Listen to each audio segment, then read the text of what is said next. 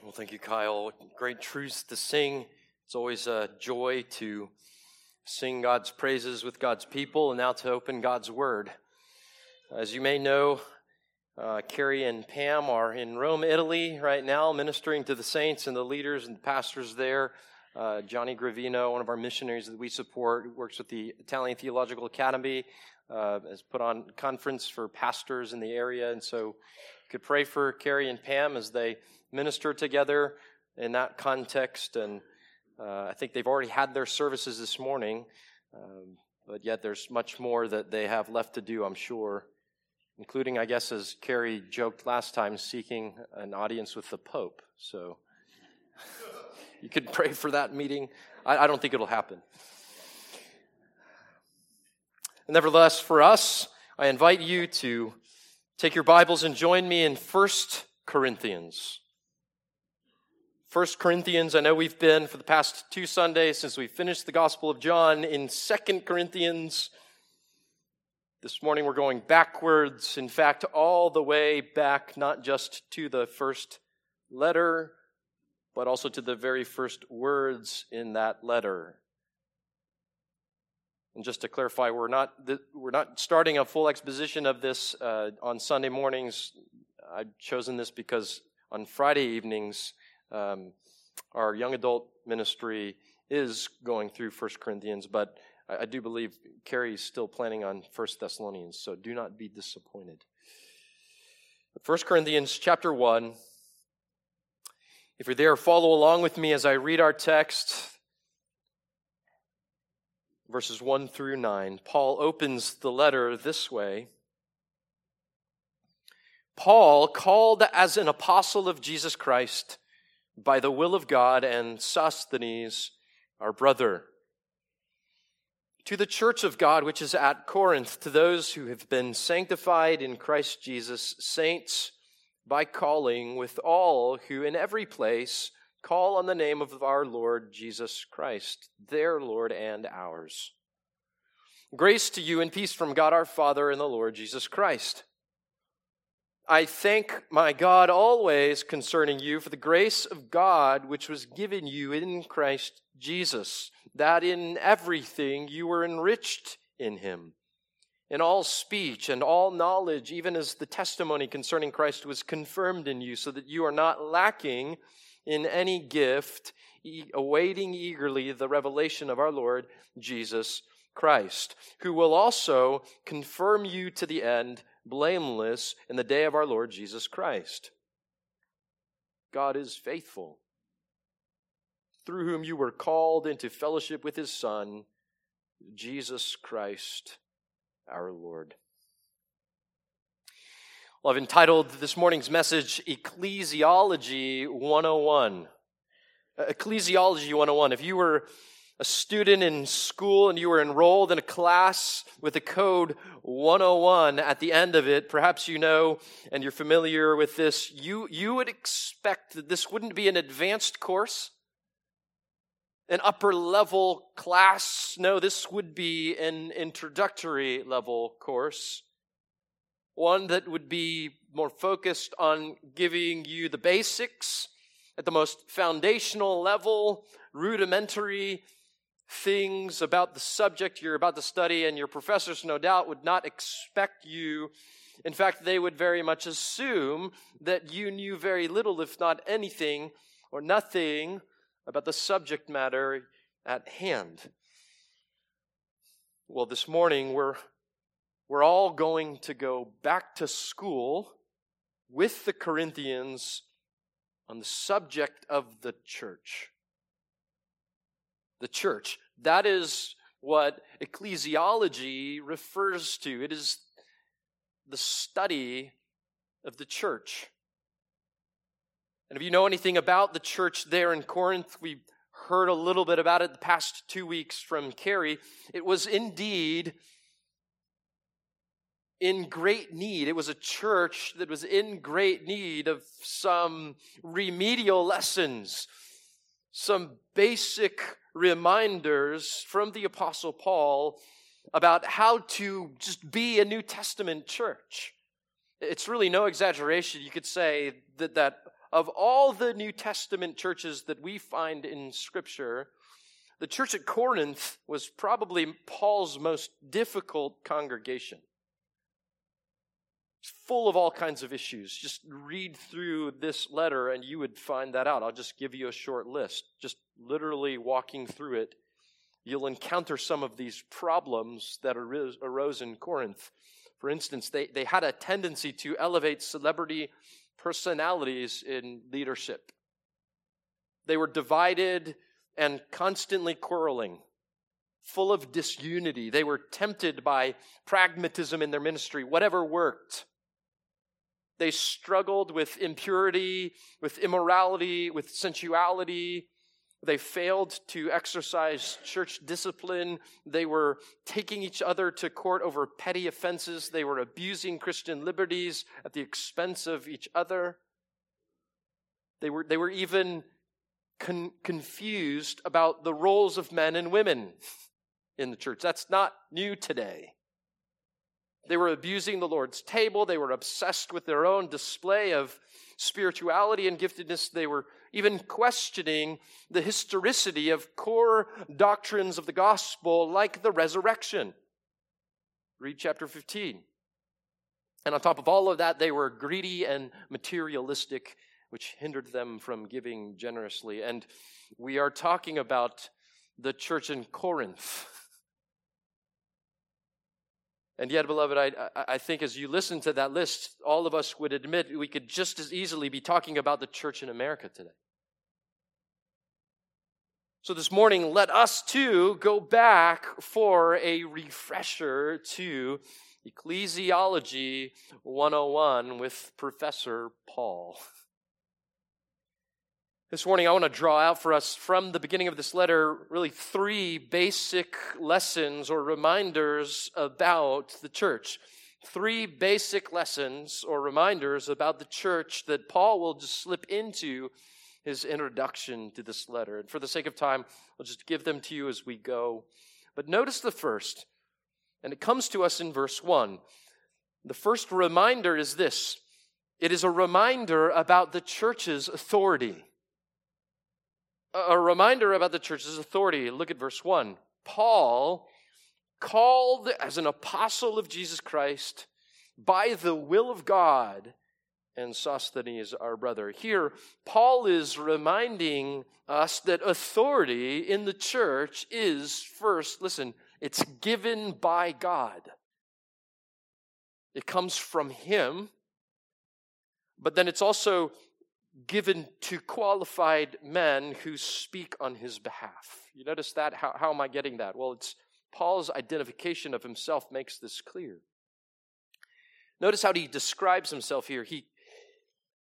Notice what he doesn't say, right? He could have simply said this, as he does elsewhere, Paul, comma, an apostle of Jesus Christ, and just left it at that, period. But under the inspiration of the Spirit, think about this, in light of the current situation at Corinth, writing to a church that was actually challenging his authority, questioning his teaching, doubting his ministry, a church in which other men even were creeping in and posing as apostles with authority, seeking to discredit Paul's influence with the Corinthians. Paul doesn't here just state his credentials. He also tells them how and where he got them from. Did you notice? He deliberately says that he is called as an apostle of Jesus Christ by the will of God. And those, beloved, are not words we should gloss over. They're really important. We can't skip over them. They're inspired by the Spirit, and the Spirit doesn't waste any ink. You see, Paul is reminding the Corinthians here that he was not a self-made minister. That's his whole point. Paul was saying to them, listen, I was not a self-appointed apostle. I didn't grab this authority of my own volition and my own will for my own gain. He was called to be an apostle by the sovereign purpose and pleasure of Almighty God, who gave to him this ministry and authority. Listen, that's what called here means. It doesn't mean what we sometimes mean when we meet someone for the first time and say, hey, just call me Kevin. You can call me Kevin.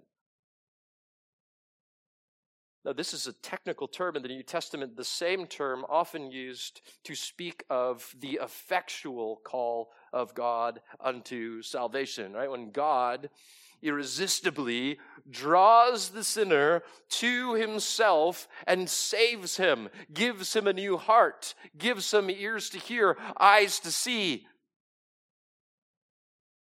This is that kind of call. You see, contrary to what some of the even false teachers that have crept into Corinth were perhaps saying about Paul, Paul did not grab this for himself. He didn't choose this path. His commission as an apostle, and therefore his authority, was God's doing. It was God's will. It wasn't the result of his years of climbing the apostolic corporate ladder. It's not how it happened, right? Just read Acts chapter 9. Make that your homework. Just go and read how Paul was called by God. His calling came while he was on the road to Damascus to persecute more Christians.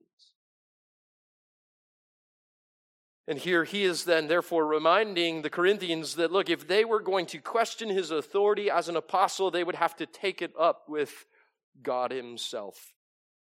And this is similar to what he does elsewhere, Galatians especially, chapter 1, verse 1. It's not the first time he introduces himself this way. Listen to what he says there, in a church where he was also being challenged and his authority was being questioned. He says there, Paul, an apostle, and it's even clearer what he's doing there. He says, Paul, an apostle, not sent from men, nor through the agency of man, but through Jesus Christ and God the Father.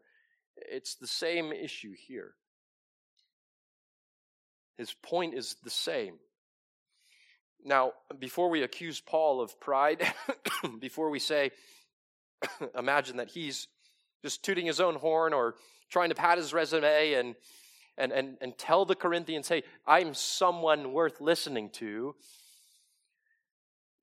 Listen to what he'll say later on, even in this very letter, chapter 15. You can just write it down, but just listen, 8 through 11. He'll say there, you remember, and last of all, as to one untimely born, he that is Jesus appeared to me also. You remember the words he says following that, for I am the least of the apostles, and not fit to be called an apostle because I persecuted the church of God. That was Paul's perspective. But he says, by the grace of God, I am what I am, and his grace toward me did not prove vain. That is how Paul received his ministry and this authority. See, like all the men whom God was ever pleased to use in the New Testament, Paul did not grab for this power, this authority, this position. He was simply submitting himself to God's ultimate authority as a messenger of Jesus Christ, which is really what the word apostle means.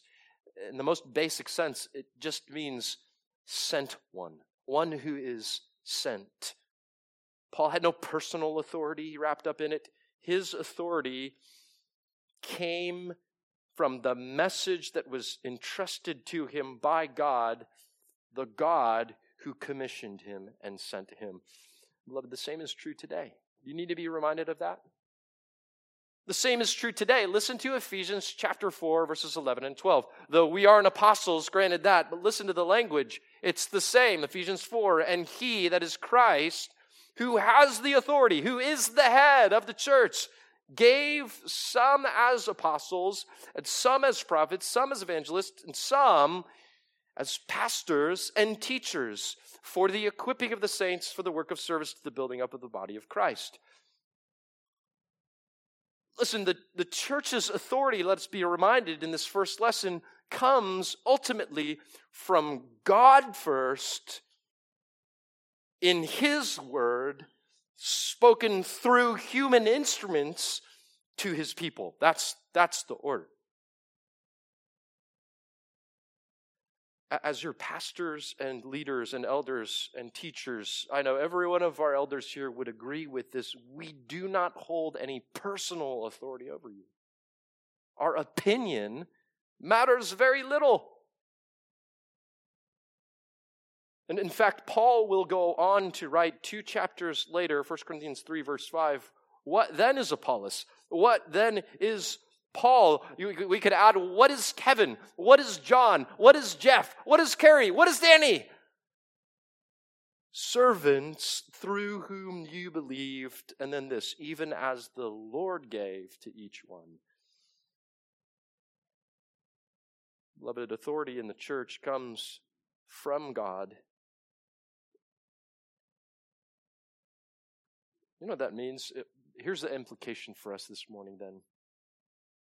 We need to be careful, don't we, of making much of men in the church. That is a temptation. Look, I believe we're in a culture that is so much like Corinth, where it is a very real temptation to ascribe personal authority to our favorite pastors, to our favorite celebrity preachers. Are you vulnerable to that? I am. But we need to be reminded here this morning, Ecclesiology 101, with the Corinthians, that authority in the church belongs ultimately to Christ in His Word, and therefore we submit to qualified men who are resolved by their calling to speak this very word. This is Paul's first lesson and a reminder to us about the church's authority. But second, notice there's a second lesson here. Paul gives us a reminder about the church's identity. A reminder about the church's identity. Now, I wonder if I were to give a quiz in this class this morning, and I were to ask you how many of you could give me a clear and succinct and basic definition of the church. In other words, what is the church at its very core? Now, that's a very different question than asking, what does the church do? It's also a very different question than asking the question, what should a church do? And what should it look like? But the question is, more precisely, what is the church in its very essence? What makes it the church? Could you answer that? Well, Paul helps us. He gives us the answer. Verse 2, notice. To the church of God, which is at Corinth, to those who have been sanctified in Christ Jesus, saints by calling, with all who at every place call on the name of our Lord Jesus Christ, their Lord and ours. Now, the first thing we notice here about the church's identity is that the church belongs to God. The church belongs to God. That is her identity. She is His possession because He purchased her with His very own blood, Acts 20:28. Listen, the church doesn't belong to its members. The church doesn't belong to the senior pastor or even the leadership or the elders. The church is Christ's possession.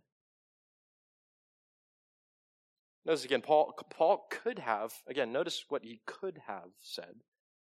He could have addressed this church as the church of Corinth. But he doesn't do that here. Does he do that? No. Instead, what does he say? He writes more precisely, the church of God,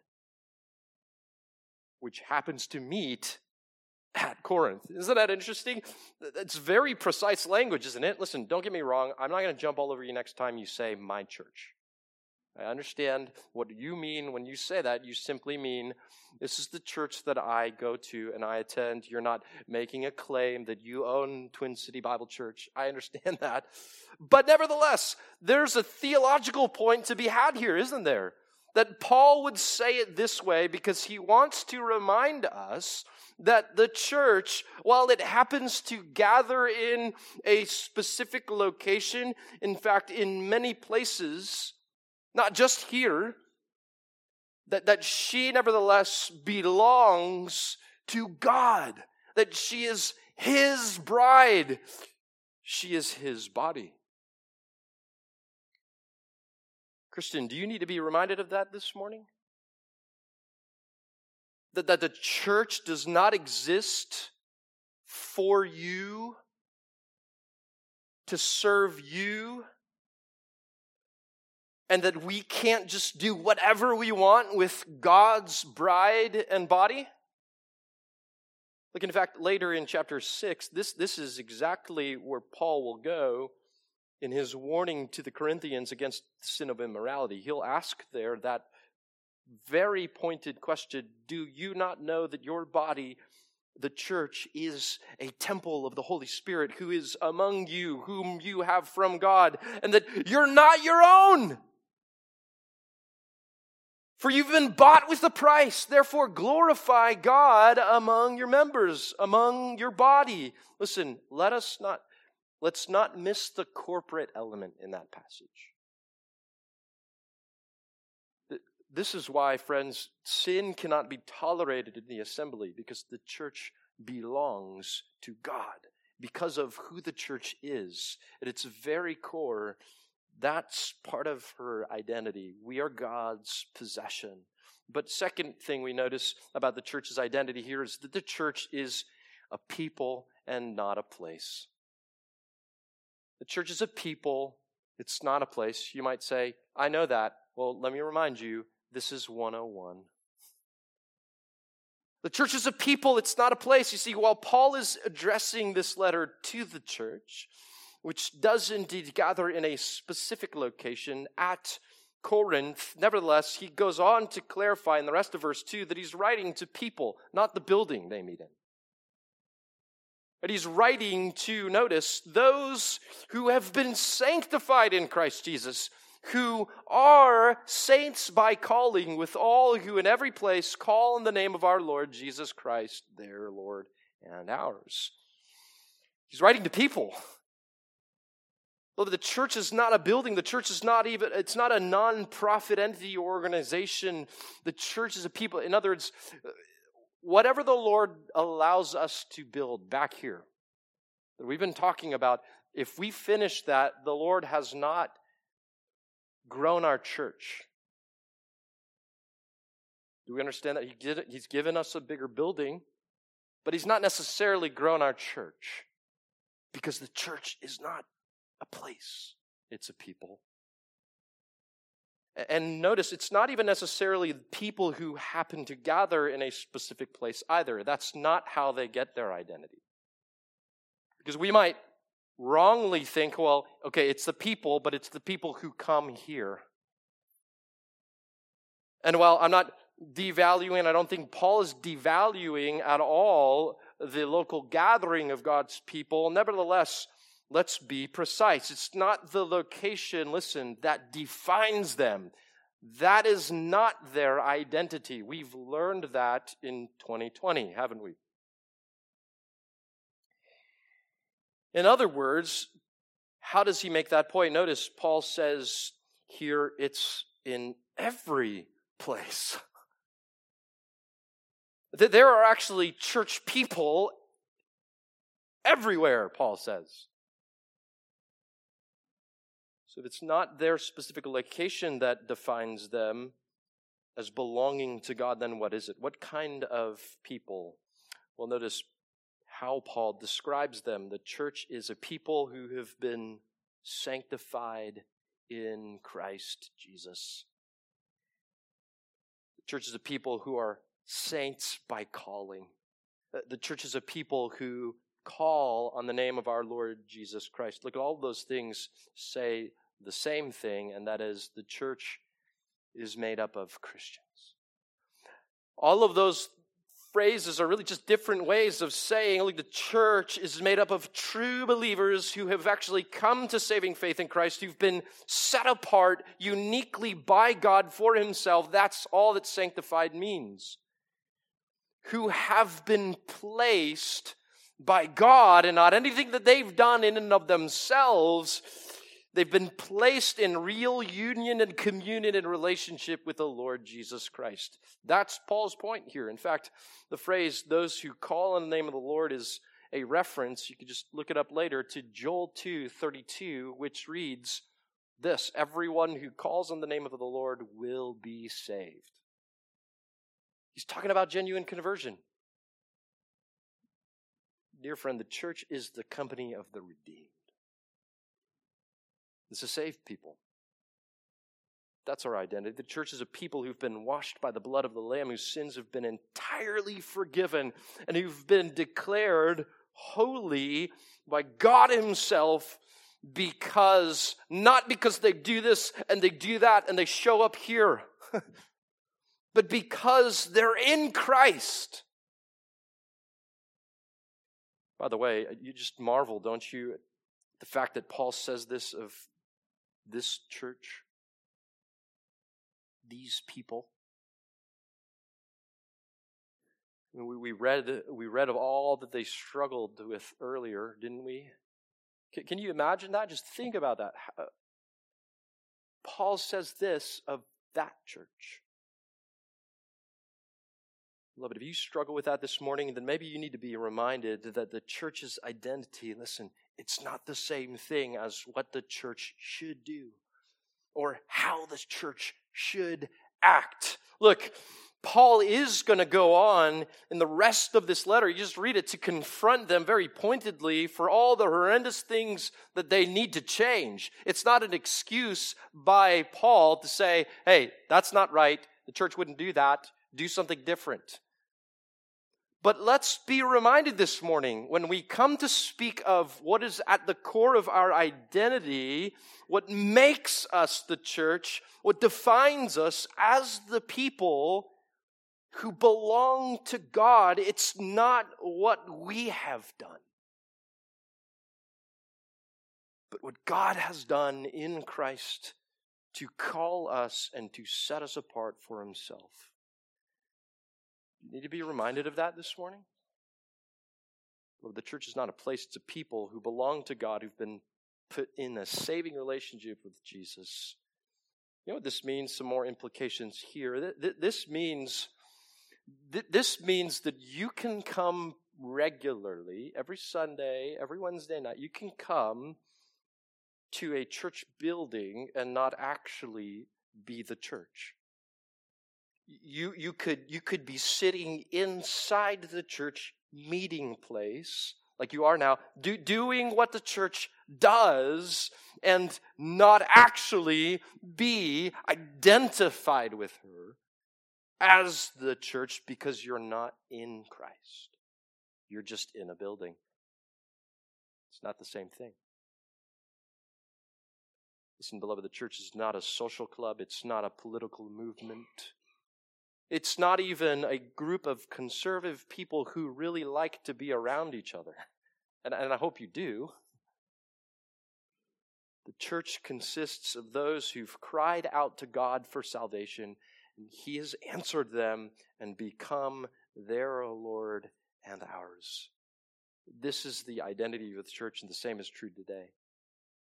The same is true today. So we learn about the church's authority. We learn about the church's identity. Lastly, notice from Paul's thanksgiving in verses 4 through 9, he's going to give us a reminder and a lesson of the church's sufficiency. Its sufficiency. Notice verses 4 through 9, I thank my God always concerning you for the grace of God which is given you in Christ Jesus, that in everything you were enriched in Him.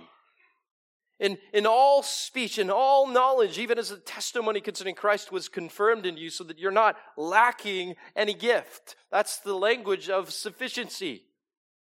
Awaiting eagerly the revelation of our Lord Jesus Christ, who will also confirm you to the end, blameless in the day of our Lord Jesus Christ. God is faithful, through whom you were called into fellowship with His Son, Jesus Christ our Lord. Now, that's a mouthful. It's all one long sentence, actually, if you can believe it in the original text. And even in English, it can be easy to lose sight of Paul's main point here. So let me just summarize it for you. It's very simple. The main idea is simply this. It can be found in verses 4 and 5. That Paul is thankful that God's grace in Christ is sufficient for the church. That's all that he means here. You notice verses 4 and 5. The reason, the explicitly stated reason for Paul's thanksgiving, it is for the grace of God given you in Christ Jesus.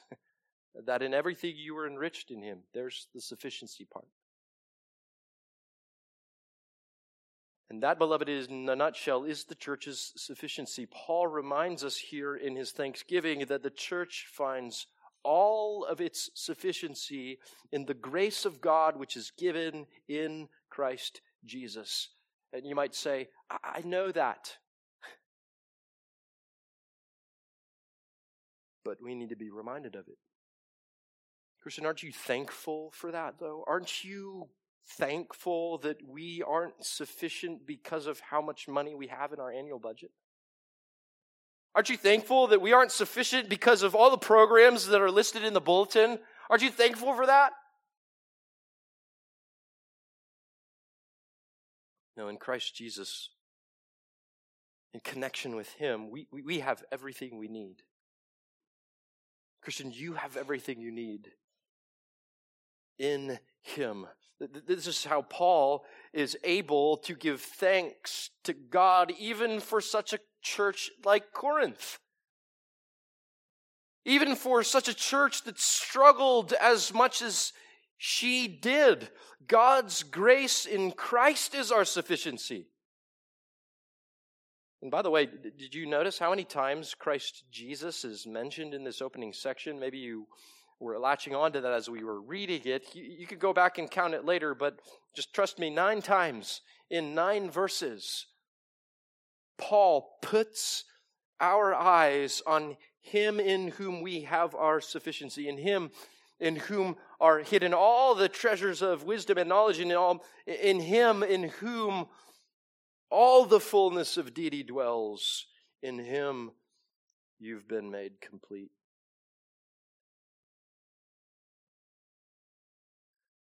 Church, we're not sufficient in ourselves, but by God's grace, we are sufficient in connection with Jesus Christ our Lord.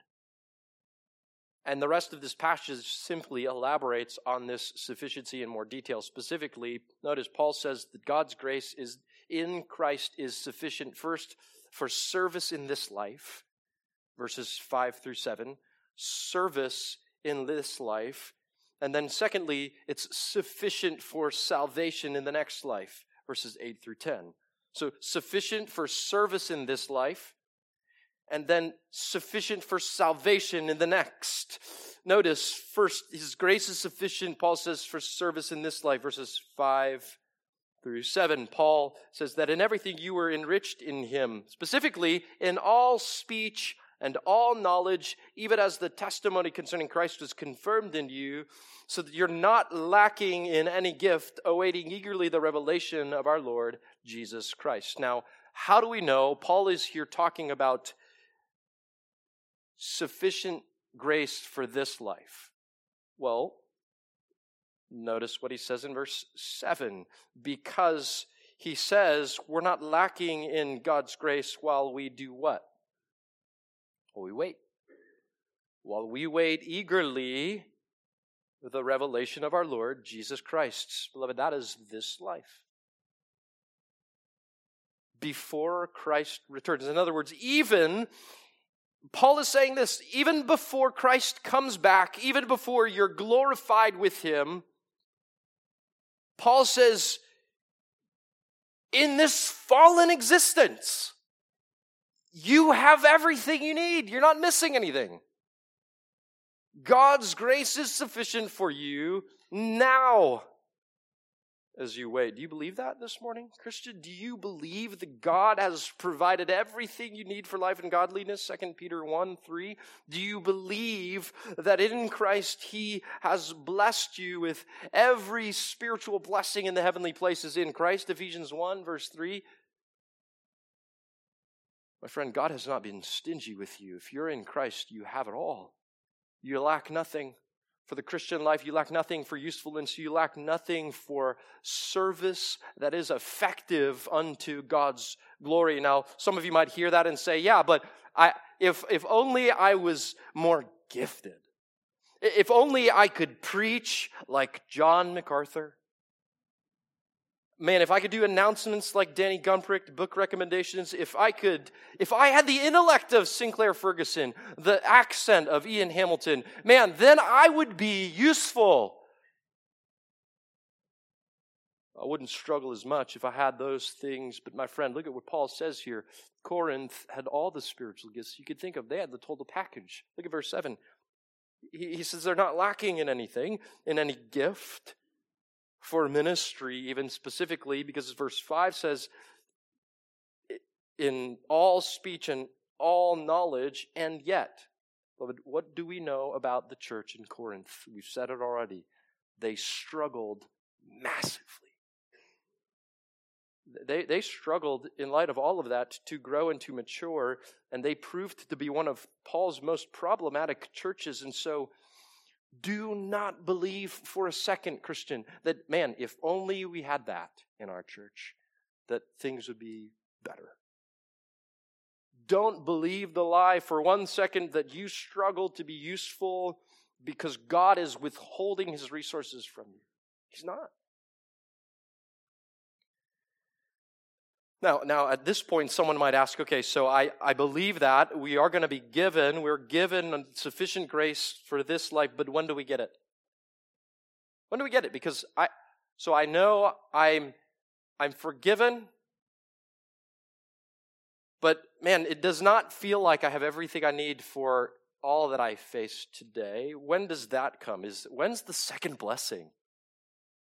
When do I hit that level, right? When do I get promoted? When can I hit the next tier of Christian power? How do I unlock that right there? Okay, so you're telling me it comes in this life before glorification. How do I get that? Well, notice verse 6, Paul says it's not how it works. Actually, you already have it. You were given it at your conversion. The language he uses here is whenever the testimony, look, even as the testimony about Christ was established in you. Listen, that's when you got it. You got to follow me here on this. The testimony of Christ simply refers to the saving gospel message. And so Paul says here, this message of the gospel was, notice the verb here, it was confirmed, it was established in the Corinthians, in you. That's just another way of saying, look, you were saved when you received this message about Jesus. You were saved when you received this message about Christ. And so notice the connection here between that moment of salvation, when the gospel was established in you, and the giving of all of God's grace gifts. The connection is Paul's conjunction here, even as, verse 6. Paul's making a comparison between those two. In other words, beloved, just as, or in the same way that you were saved, you were also given all the gifts. And so we have to ask, how were you saved? Were you saved in increments? It's like, are you more saved today than you were yesterday? Is that how it works? A little here, a little there? No, when you believed, when the gospel message took root in your heart in that moment, all at once, God poured it out on you. He lavished His saving grace upon you, and you're no more saved today than you were yesterday. Therefore, dear church, the same is true of His gifts. The same is true of what makes you useful in the Christian life this side of heaven as you wait the return of your King. God's grace is in Christ, fully sufficient for service in this life. But very quickly, not only that, Paul ends this section by reminding us also that God's grace is sufficient for salvation in the next life. Notice verse 8, he will also confirm you to the end, blameless in the day of our Lord Jesus Christ. Dear Christian, do you need to be reminded of this today? You ever wonder if His grace is really sufficient to cover all of your sin when you come to judgment, when you stand before Him in that last day? Will I be covered?